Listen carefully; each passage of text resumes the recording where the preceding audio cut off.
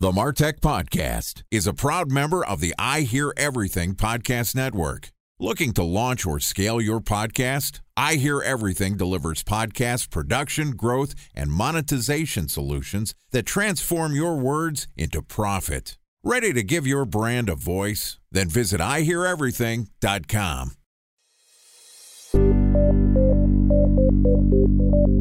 From advertising to software as a service to data. Across all of our programs and clients, we've seen a 55 to 65% open rate. Getting brands authentically integrated into content performs better than TV advertising. Typical lifespan of an article is about 24 to 36 hours. If we're reaching out to the right person with the right message and a clear call to action, then it's just a matter of timing.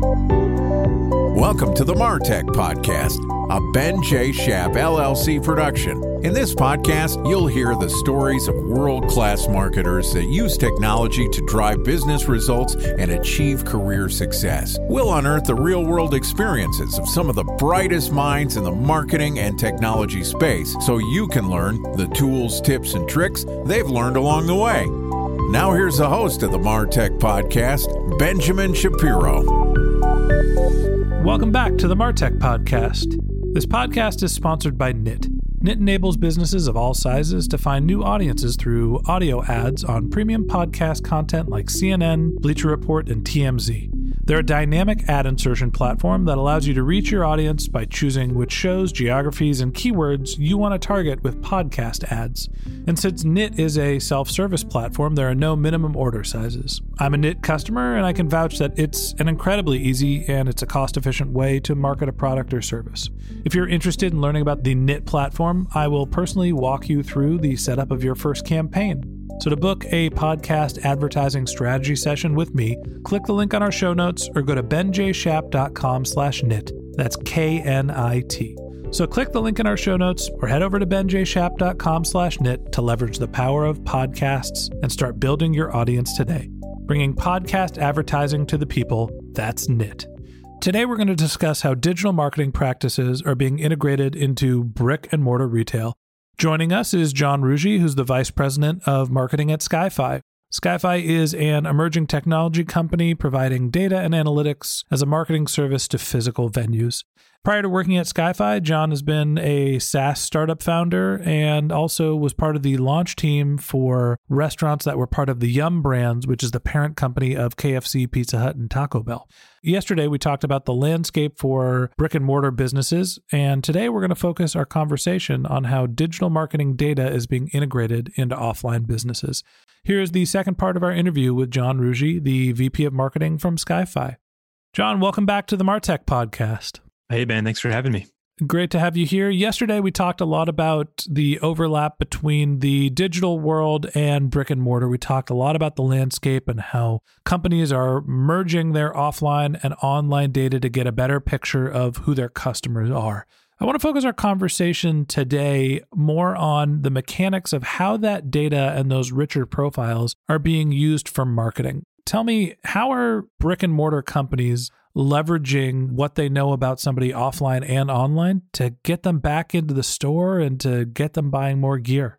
Well, I think for today, Ben, we could probably focus on two practices that digital marketers have done for years, but are relatively new to the physical space. So what I'd like to cover are visitor segmentation, and number two would be conversion tracking. So if you want, let's start on visitor segmentation, and I can tell you a little bit more about how that works.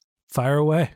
So as any marketer is well aware, most of your visitors to your website don't fall within a single buyer persona. So that might vary by geography, it might vary by demographics, it might vary by psychographics or a number of other factors. So for a digital property, that's fairly straightforward to understand. Tools like Google Analytics provide a certain level of data, and then you can easily go further with things like surveys and other tracking and sentiment tools that you can add to a website or convey through email or other channels. Now, for a physical venue, that's always been a little bit of a challenge. Sometimes there's been practices like manually taking survey data or doing kind of one-on-one research, and that's helpful, but it's very difficult to get data at scale. So what we're finding that shopping centers are able to do now, and other retailers, is that they can map different data points together to create richer and more tailored shopper profiles. So give me an example. Let's talk about a shopping center. If I'm milling around my phone and bouncing around the internet, and then all of a sudden I walk into the Westfield Mall, do they know who I am? They might, but let me set that up for you. So let's imagine you've gotten customer sentiment data from, say, like 30% of people who've come in through a shopping center. And if a shopping center is using a technology like Wi-Fi or maybe in-app notifications, that's not an unreasonable figure to look at over the course of several months after you've been able to collect that data. It's a good sample size. Yeah. Now, let's say you're looking at that customer sentiment data and a big chunk of those customers say they love the shopping center. And then another chunk say they really don't like it. Well, what do you do with that data? You're kind of stuck, right? Do you try to address the concerns of those people who are unhappy, or do you try to continue to cater to the people who are already satisfied and kind of double down on that group? You don't really know the answer until you add more context to that data. So what we're able to do by layering different data sets together is we can start to assign things like location to that customer sentiment data. So for example, let's say part of my shopping center is really congested and the navigation and the whole process of finding your way into the store and finding the right shop is kind of counterintuitive. We can start to look at how people who come in from one side of the shopping center respond with sentiment data versus people who come in through other sections of the shopping center. So you might find that, hey, people who come in through the north entrance, they're really unhappy about something. So let's explore that further and find out what's making them unhappy. Maybe the signage is wrong. Maybe the parking lot gets clogged at rush hour and people can't come in and out and they're frustrated. Maybe there's trash all over the sidewalk. It could be a number of things, but what I'm getting at is when you add context to that sentiment data, you can start to see why people are feeling a certain way and really dig deeper on those issues. I was assuming that it would be more location-based, where you could tell where people are living before they get to your store, and you can understand basically the economic factors that contribute to what decision somebody makes to go shopping. That is another very viable use case as well. So I mentioned a more particular location-based example, but you're absolutely right, Ben. So when you start layering on demographic or household income data, location data in terms of where the residence is, that can all add context to that as well. So that's another way you can segment and target customers a little bit more relevantly. A special thanks to our presenting sponsor, Mutinex. Ready to take your team from I think to I know? Then join brands like Samsung, ING, and Asahi who make better marketing decisions with Mutinex. Mutinex Growth OX, the marketing mix modeling platform that makes measuring ROI fast, easy, and cost-effective. Request a demo at mutinex.co. That's MUTINEX.co. Time for a 1-minute break to hear from our presenting sponsor, Mutinex. In 1919, John Wanamaker said, "Half the money I spend on advertising is wasted. I just don't know which half." Well, the advertising landscape has changed since then, and instead of reaching your audience on 2 channels, you're probably reaching them on 20. Turns out John didn't know how easy he had it. But that doesn't mean that you should give up on striving towards marketing effectiveness. No matter how complex your marketing strategy is, Mutinex Growth OX is the market mix modeling platform that measures the impact of marketing on your bottom line. Mutinex's market mix modeling platform calibrates your insights against the latest market conditions so you can make media and marketing investment decisions confidently and quickly. Ready to take your team from I think to I know? Then join brands like Samsung, ING, and Asahi who make better marketing decisions with Mutinex. Mutinex Growth OX. Your best decision starts here. To learn more about Mutinex, go to mutinex.co. That's MUTINEX.co. Okay, here's the rest of today's interview.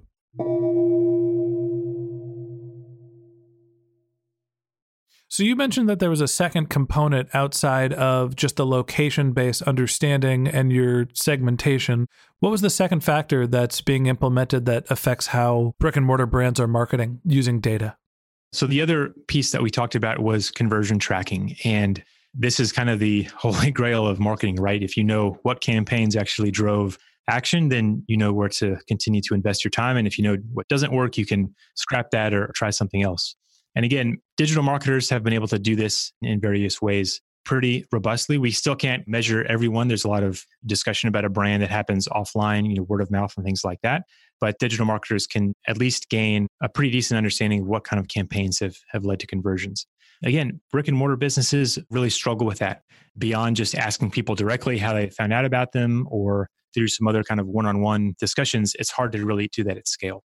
So what we're finding is that once shopping centers or other retailers can engage visitors digitally, typically when they're on their phones or maybe on their laptops when they're in that space, that creates the door to start some initial conversion tracking.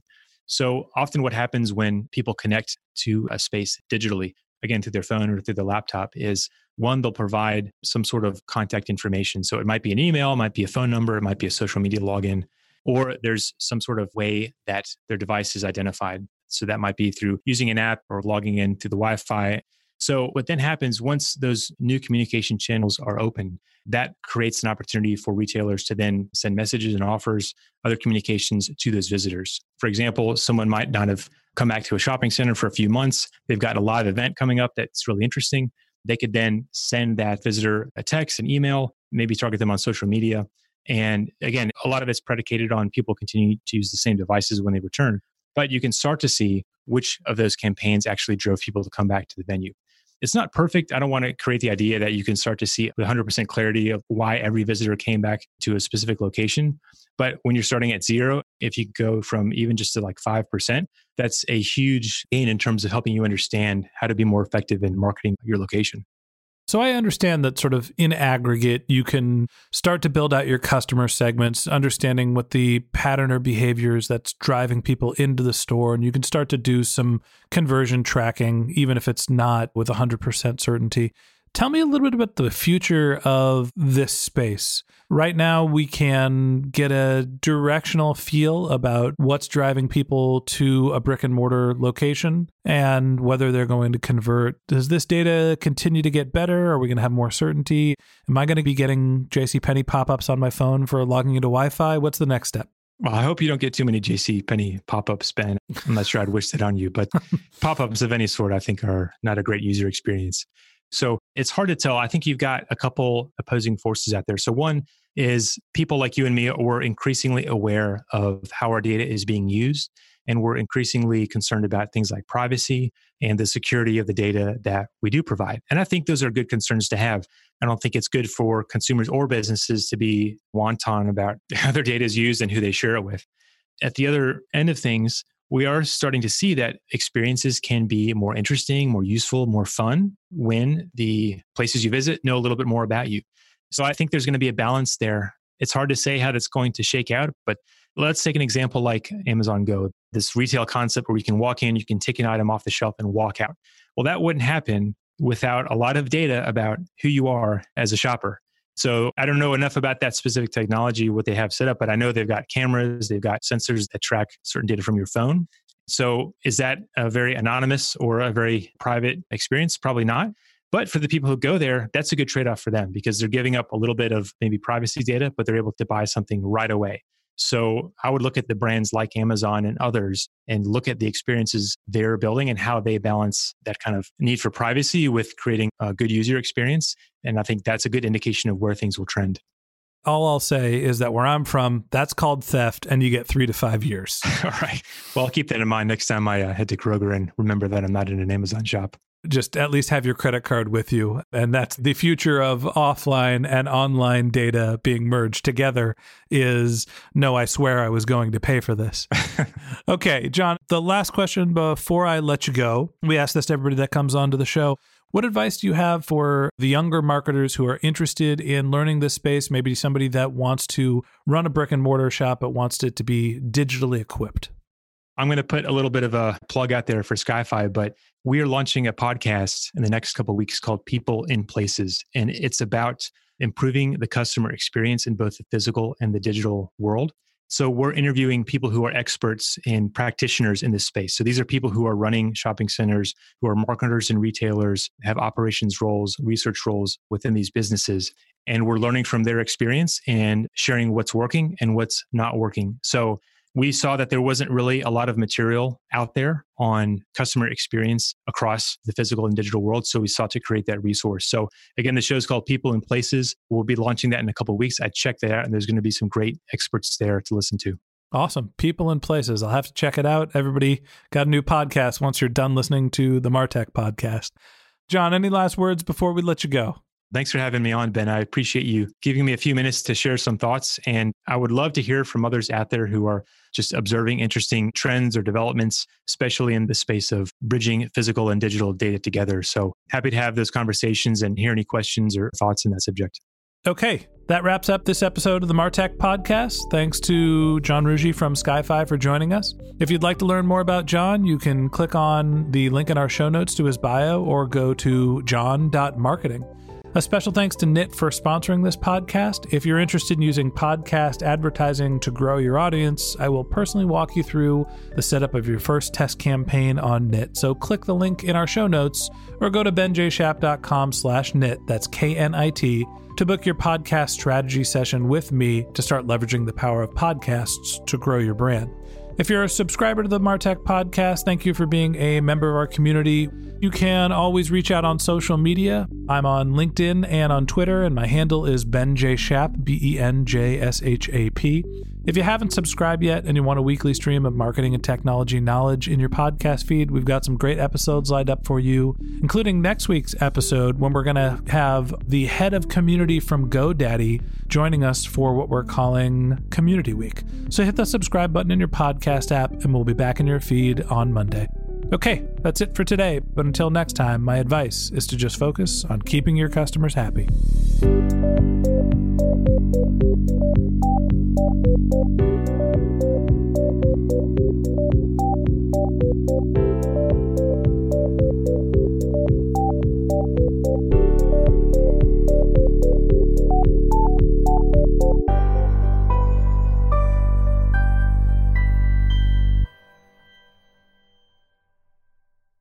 Thanks for listening to the MarTech Podcast, an I Hear Everything production. Looking to launch or scale a podcast like this one for your brand? Then visit iheareverything.com.